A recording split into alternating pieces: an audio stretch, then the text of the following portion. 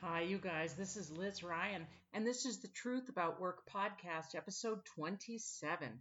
We're talking about work, like always, what it is, what it could be, how to navigate in your career and at your job, and how to decide what kind of work to do and how to get the work that speaks to you and that grows your flame. It's a big topic. And I started writing about workplace advice, workplace and career advice about 20 some years ago because I was an HR person and I would read articles, workplace advice articles, and kind of throw them down in disgust and say, this is not good advice. It's very kiss ass advice. People have more, they bring more to the workplace than we're admitting. They have more power in the equation than we're telling them in these advice columns that they do, but they won't know they have that power until they use it. That's the trick. It's just like your power in life. You don't know you have it until you use what you have. So I'm going to start writing columns about how to succeed and thrive at work and how to get paid what you're worth and how to get the job you want and all this kind of stuff out of this idea that people are more powerful than we tell them. You know why I felt that way? Because I was an HR person. How many times did I have a manager come in my office and say, oh, I'm afraid so and so, my employee is job hunting. And they use that word afraid all the way down to fear. This would be bad for me. I say, well, talk to them about it. But don't ask them.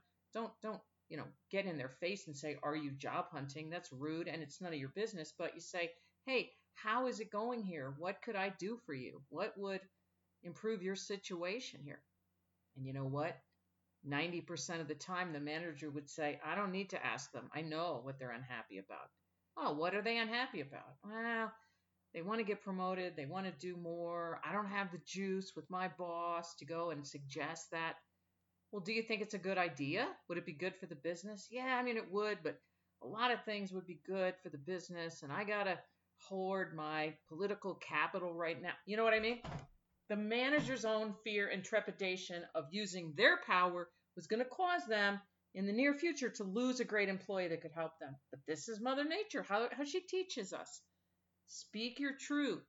Say the thing. Do the thing. It's scary in the moment, but it is the only way we get stronger.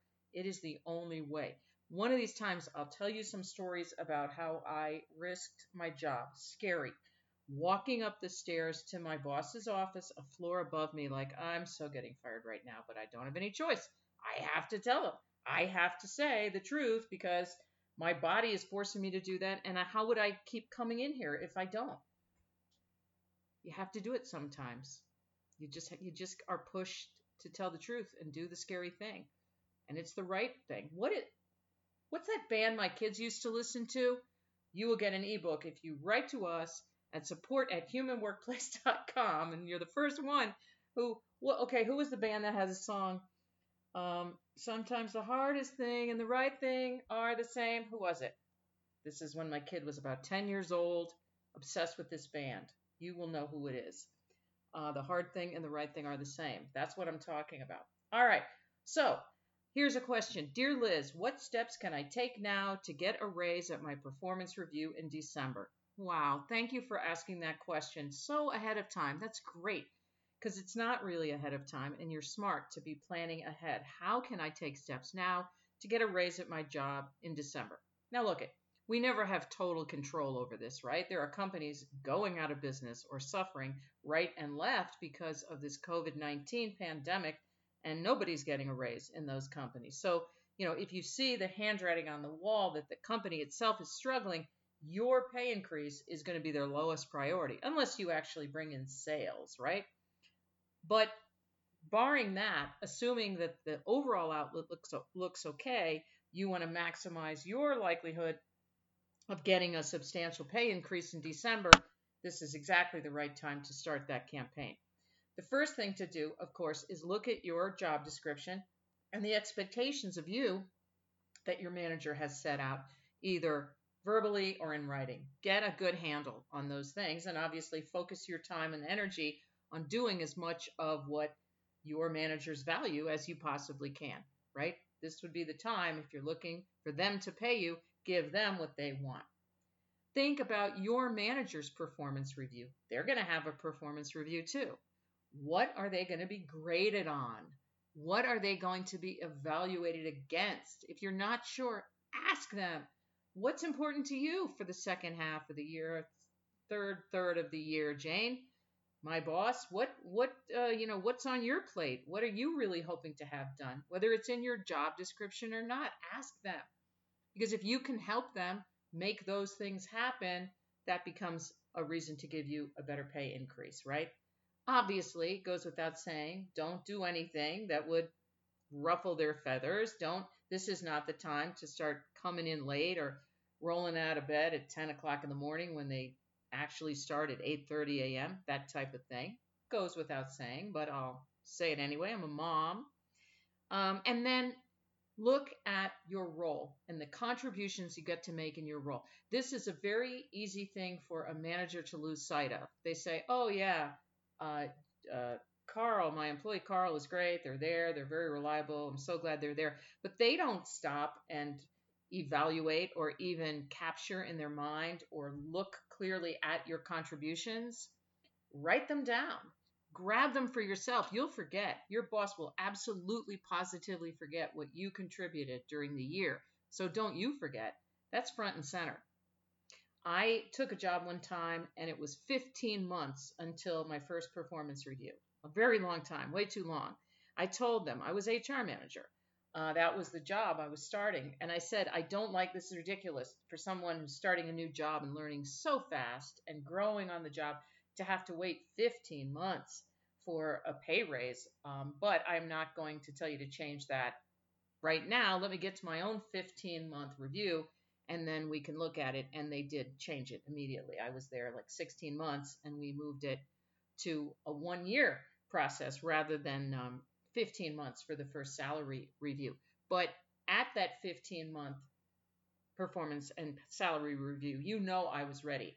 Well, in my first 15 months, I brought in a 401k that you guys never had before, and I changed the onboarding process, and I recruited this many gazillions of people in the first year, and I started leadership training, and I did this, and I did that, and here's the contribution I feel like I've helped to make toward the bottom line and the health of the organization. You have to have that kind of an argument. And the thing is, you cannot make that argument on the day of your review. It's too late. They are going to be confirming next year's budget, including your salary increase, in the next 30 days. If they're on top of things, they're going to be budgeting a standard amount, like 3% maybe, and that's in a good year when there is no pandemic. So if you want more than that, you have to make a case. And the way to do that is to start to capture these contributions from the first 8 months of the year that have already elapsed. And you talk to your manager. Don't wait until December. You say, Jane, if you have 5 minutes in early September, I'd love to get on your calendar and sit down and just look at the rest of the year and then into 2021. Jane says, okay, let's do it. We'll set up a Zoom call and we'll figure out, what your priorities are for the rest of this year and then into the first third or half of 2021. And that's where you're going to say, so I've done this, I've done that. Just as a reminder, I achieved this, I achieved that. This project went really well. This one was, there was a few different reasons, but we'll fix it the next time. Here's what I'm looking at in 2021. And what you're really doing is getting Jane excited about your progress next year and the contribution to her personally and her performance review. What you tell her that you contributed in 2020 and what you're planning to do in 2021, that's going to end up in her performance review. I'm sure she's going to say, and my team member Carl is doing this, this, and this. Really important stuff. And then you say, so Jane, I'm sure the company's thinking about 2 or 3% pay increase. I am making my pitch today for something closer to 8, 10 because of the way my job has morphed and grown and what I've been able to do with it with your help and support. What's unspoken there, what you will not say is, of course, I'll leave if I don't get it, because that's childish and it's not going to influence her. If it did, it would only be negative. Managers get into fear very easily. And her likely response, whether she articulates it or not, if you say, I'll leave if I don't get the money, is, okay, leave then. Nobody wants to be pushed into a corner.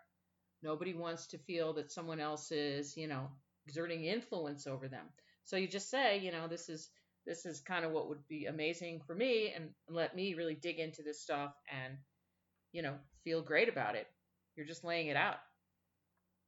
Jane may be rattled in the moment. She may tell you, she's likely to say, I would do it, Carl, but I don't have the power. You say, hey, Jane, I am with you. I am on your side, and I understand that whatever you can do, is going to be great.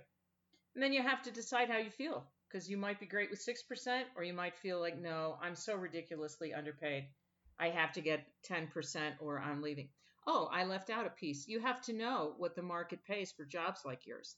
If your job has changed and doesn't match the original role that you were hired for, you got to have that data, because what you're doing, they call it selling the seller. Jane is the seller. She's selling the idea of your big raise upstairs to her boss, and maybe even one more boss, because it's unusual. It's not standard. You got to equip her to go sell. So it's going to be salary.com, payscale.com, Paysa, Paysa.com. Indeed.com has some stuff, Glassdoor.com, and then any industry specific publication or website will probably have an annual salary survey issue, and those are going to be really handy. And you have the actual data there from the actual publications, but then you compile it in a nice little memo or spreadsheet for Jane, because she's going to use that making the argument upstairs. Now, if Jane says to you, like, I just don't think so, Carl, it's not in the cards, then your question is, so I get that 100%, Jane. And my question is, am I crazy? Like, do you support me getting paid more, but you're just saying that the company is not going to go for it? You have to determine whether your manager even cares enough to make this argument. Because if they won't lift a finger, if they won't go to bat for you at all, it's absolutely fine. And you're going to be pleasant and sweet and lovely, but you're going to get your resume, obviously, out on the street. You're worth what you're worth. You're not worth less now because coronavirus is going on. There have been a lot of jobs eliminated, sadly, but there hasn't been any kind of like massive, widespread drop in salaries and wages. And you're worth what you're worth. And if these guys are not the right people for you anymore, be glad that you got what you got from the job. But overall, number one comment, hats off to you for thinking ahead, because waging a campaign to get paid more is a real thing. It's a real effort, and it does grow your muscles. Hey, remember what I said before about the only way to get stronger is to use the juice that you've got now? This is a perfect example. You're going to use some of your juice, and there's nothing adversarial about it. There's nothing confrontational about it. It's just an awesome conversation with Jane to figure out how she feels about you and your contribution to the team. And, if she would be willing to go to bat for you. And if she's not, it doesn't make her a bad person. She doesn't have her flame's not big enough, And it's onward and upward. And that's what LinkedIn is for. Get the recruiters to contact you about a different job. Okay. Dear Liz, how do I explain that I got fired from my last job? We had a series of creative differences. I never thought they would actually let me go, but they did. And it's awkward. That's cold. I mean, that really tells you something, doesn't it? When you have creative differences and they say hit the road. Now, I don't know the volume and tone of these conversations where these creative differences were aired, but I've gotten fired over creative differences. You really don't think they'll say, okay, we just don't want to see you anymore because we don't want to hear your mouth anymore. But fear is a real thing. It's the number one thing that influences the way people work in the workplace, but we never talk about it. Isn't that odd? That you can spot it once you kind of focus on spotting fear in the workplace, you can easily spot it because it's everywhere. It's a little harder to spot fear in ourselves, but it's a very good thing to do. When you get terse or sharp or snippy or irrational, that's fear. And this is how warriors and monks, get stronger, is that they conquer their own fear by noticing it. It's hard to notice it. We don't like to talk about it. Just like Jane doesn't want to talk about the fact that she's afraid to go upstairs and go to bat for you with her boss. But it's like, that's okay. You're not going to cure her of that fear, but you want to know where she stands. That's the key. You want to know how much fear people have so that you can predict their future behavior, especially as it affects you. So, people will get fired over creative differences. And here in the United States, we have this awful doctrine called employment at will that says any company can legally fire you. They don't need a reason. I don't like the fact you stood up to me in a meeting this morning and you're toast. They don't even have to give you severance. It's really bad. I would love to see that change. We'll have to start a campaign. Do we wait until AOC is president or do it now? I don't know. But I'm always harping on that because it's absolutely fundamental. The fact that among all industrialized nations, only this is the only one, the United States, home of the free, the brave, and all that, where you can get fired for just being yourself at work, which keeps fear always in the mix, doesn't it? So you got fired. So here's the thing. You never have to say you got fired. I got fired from my last job. You don't have to say it. I don't want you really making your job search all about online application forms where there's a question. Have you ever been fired? I want you to use our approach, which is more empowered. It's called the whole person job search, and it uses something called a pain letter and something called a human voiced resume. We invented both of those things at Human Workplace, and they work really well. I go into that in the book, Reinvention Roadmap, but you never have to say you were fired. If you do fill out an online job application, you can say, no, I wasn't fired. I don't think that's the best way to get a job, but I give you permission to say that because here's the thing about getting fired. Let's look at the overall structure, you guys. The notion of termination, and particularly the notion of termination as a mark of shame, as a scarlet letter, is part of the broken system. Why does it matter how you left a company, right? How good friends do you have to be with somebody before it's appropriate to say, oh, I heard you and your sweetheart split up. Who broke up with whom? That's kind of a personal question, isn't it? You'd be like, I don't know. It was just we broke up. Ew. Who broke up with whom? Who was in the power position? Ew. That's a very high school question, right? Unless you're very dear friends with someone. It's the same thing at work. I left the job. It shouldn't be an issue. I quit. I got fired. Employers make that an issue, and they make it a scary, forbidding thing to keep people in fear, obviously. So the idea of, oh, you lied, you're going to hell, that is part of the brainwashing. That is this idea of employer type truth telling, the type where you have to tell me what's your greatest weakness on an interview because I deserve to know. Shut the hell up. No, you don't. That's gross. It's intrusive. It's immature, unevolved, inhuman, and fear-based. What? My greatest? What are you talking about? It's the same way. Anybody asks you in an interview, were you fired? You're like, ew, what? I would say I left because it was clear it wasn't the right place for me. I had learned a lot. It was time to move on. And it's not the kind of job you can do halfway. So I left to be able to spend all my time on my job search looking for the right thing. I think if they ask you the question in an interview, that's a pretty big red flag about the organization overall. Let's be honest. There's organizations that are just ruled by fear. And if they're asking people, were you fired? What's the next question? Have you ever committed a crime? Have you ever hit anybody? I mean, what is happening right now? We're talking about your need to have certain things done in the business that are not working as well as you'd like them to work right now. So the question is, can I do that stuff? The rest of this, ew, fearful. I don't think you ever have to say that you got fired in an interview or anywhere else. Okay. Dear Liz, my question is about onboarding new employees during COVID-19. It's so much harder when people are not in the same room. Boy, that is true. A lot of things are harder now, aren't they?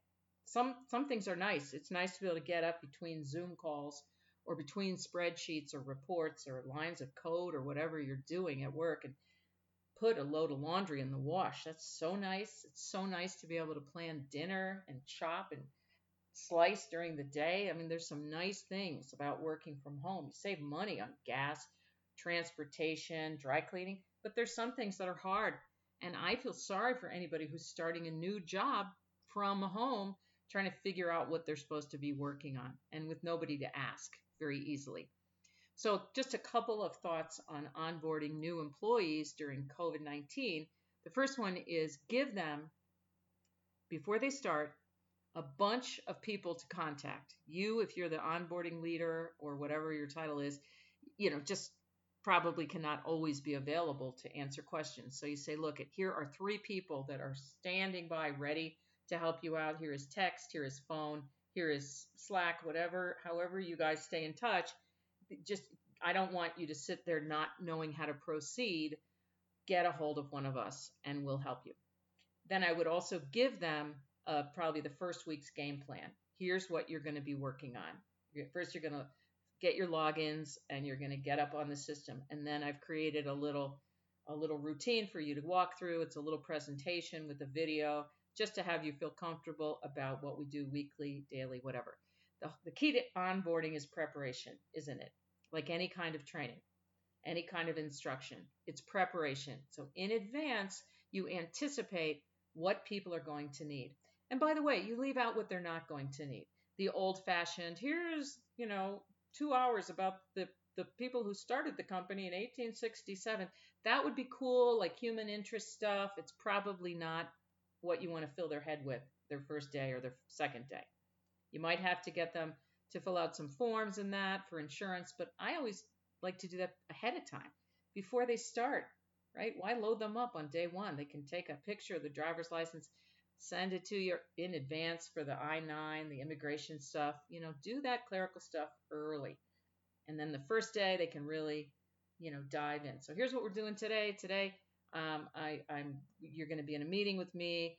I'm your manager, let's say, and we're going to be in a meeting together at 11, and you are just strictly meeting the team. Do not feel like you have to focus on everything we talk about. You'll hear some of the terms. You'll hear some of our priorities in the department, but it's really just letting it waft over you. There's no expectation that you do anything based on this information. And then tomorrow morning, you're going to be in a group training with a bunch of other new folks, and we're talking about how we use our blah, blah, blah system. Slowly. Daily rations. That's what I want you to think about for new employees. What do they need to get through to tomorrow? Do not fill up their heads with information. They're already overwhelmed. There's a reason we call those early days on a new job drinking from a fire hose, because obviously the fire hose puts out water at a much greater rate than you could drink it. It's overwhelming. I mean, people sleep soundly, but man, they're exhausted. So just give people that daily ration. What do you need today? Today, we're going to talk about the way we do entering a new product into the system, whatever. And then we're going to Susie Q is going to do a little tutorial with you on the virtual desk side. And then we'll review it again in a few days because you're going to forget. It's just taking into account the way people take in information. You would not, the executive summary that you give people who are not going to be actually performing these routines and processes is not the same thing you're going to give somebody who's going to be working through this stuff. They need to know why we do this, how we do it, what kind of software do we use, how do you log in, how do you start, anything you can do in advance, videos and Camtasia and all that stuff, do it. Because these guys are kind of floating free at home, and it's really hard. It can be really hard. And, obviously, when they can get together with other people and you can reassure them this is normal. Well, it's not normal, the COVID part, but as a new employee, you're going to be overwhelmed. It's completely fine. Ask the same question 40 times. It's fine. We're used to it. Never shame them for what they don't know or what they forgot. And just remind them, we're so glad you're here. We're so glad you're here. You're awesome. Okay. Here's such a great question. Dear Liz, what do I say when my manager asks me, are you looking for a new job? I am. I'm sure he's going to ask. I'm not showing that I don't like my job, or I'm trying not to show it, but it might be kind of obvious. Well, are you looking for a new job? The stock answer to that is I think everybody should always be somewhat looking, networking. It's a little squirrely, but it gets back to that thing about the inappropriateness, the weird assumptions in the boss-subordinate relationship. It's none of their business whether you're looking. And you're way too polite to say, it's none of your business whether I'm looking. Oh, here's what you can say. So, are you looking for a new job? Why? Are you concerned? Do you want to talk about me and this job and what I'm doing here, I would actually welcome that. Yeah, do a little jujitsu on them. You're asking me if I'm looking? Well, are you concerned? I mean, I appreciate it. I appreciate the concern about how things are going. It's none of their freaking business whether you're looking or not, but it is very relevant, whether the job is working for you or not. Kind of like the person that we spoke about before, right? Like all the way at the beginning of the podcast, people coming into my office, I'm afraid so and so is job hunting. You're afraid, but you won't take steps to ameliorate that or head it off. I want to be more sympathetic than I am. Because why do you have a voice? Why do you have vocal cords? Right? Why do you have a backbone? Come on. If you care about this employee leaving, then you have some influence over whether they go or stay. But if you won't use it, what are they supposed to do? Then I don't blame them for looking. And it's the same thing with you. Yeah, so they say, are you looking? You say, hey, you want to talk about my situation here? I am so into that. Let's do it. You never have to answer the question, are you looking? Just like you never have to answer the question, were you fired? It's a new day, you guys, and we are stepping into our power. Okay, couple of human workplacey things just to let you know about. On the product side, we have a super popular collection about interviewing, your ultimate interview, something like that. It's a $69 virtual course, but it's on sale for $29. You find it on our site. Or if you can't, then write to us, support@humanworkplace.com with all questions about everything, product, stuff like that, or you have a question for me to answer on the podcast or on Twitter, wherever, send that question to us too, support@humanworkplace.com. And that reminds me, we get deluged with questions, which is magnificent. And you can see the kinds of questions that I can answer on a podcast because they're to the point. They're kind of generalizable. A lot of people might run into the same issue. How do I answer the question? Are you job hunting? Or how do I explain? Do I have to explain that I was fired? These kinds of questions are universal. But a lot of folks have real specific career coaching. Here's my story. I did this. I did that. I'm not sure about this. I'm not sure what to do about this situation at work. And obviously, we can't answer those in-depth personal questions on a podcast or any other kind of way. So we launched a product, a service to answer questions like that. It's called Confidential Career Coaching by Email. You pose your query, your situation, you lay it out on a web form, and we answer the question for you confidentially in a return email in a couple of days, 3-4 days, and that costs $199. Obviously, there are a lot of day-to-day questions that are going to come up for you and me and everyone that don't warrant an investment like that, or even $2. And that's when you ask your friend, your roommate, your cousin, your sister-in-law, anybody that is sharp and cares about you, and they're going to give you great advice. But sometimes we really do have issues that crop up that are real, and they're obstacles, and you want knowledgeable advice from folks that just do this.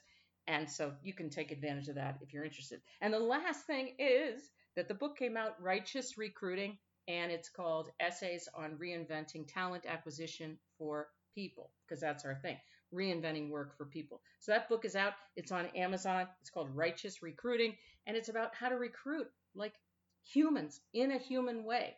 This is not like, oh, I think this would be cool, you should try it. I did it and used these techniques and this mindset to hire 10,000 people with no applicant tracking system, by the way. No applicant tracking system. That's such nonsense. We will talk about that another time. Thanks so much for listening, and keep growing your flame.